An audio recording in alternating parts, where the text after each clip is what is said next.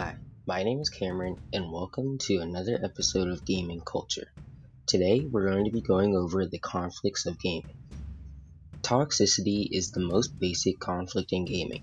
Toxicity is basically like trash talk, but can be expressed in many forms like actions, words, or playstyle.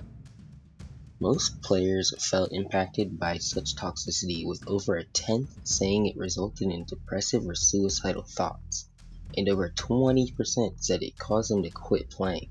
These negative effects are especially harmful for women, who are more likely than men to be victims of gaming toxicity.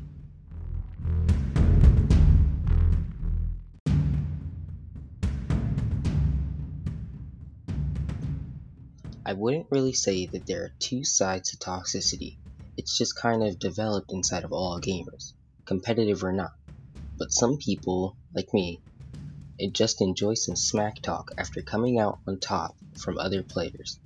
Some people are just toxic because it brings them joy and entertainment. It really just depends on how the game and others affect you.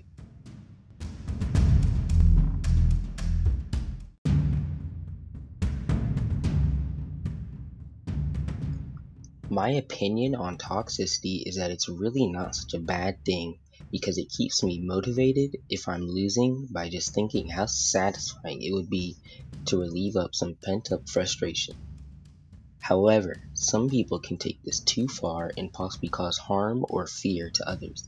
At the end of the day, it's a good thing to keep competitiveness alive, but it could get out of hand fast.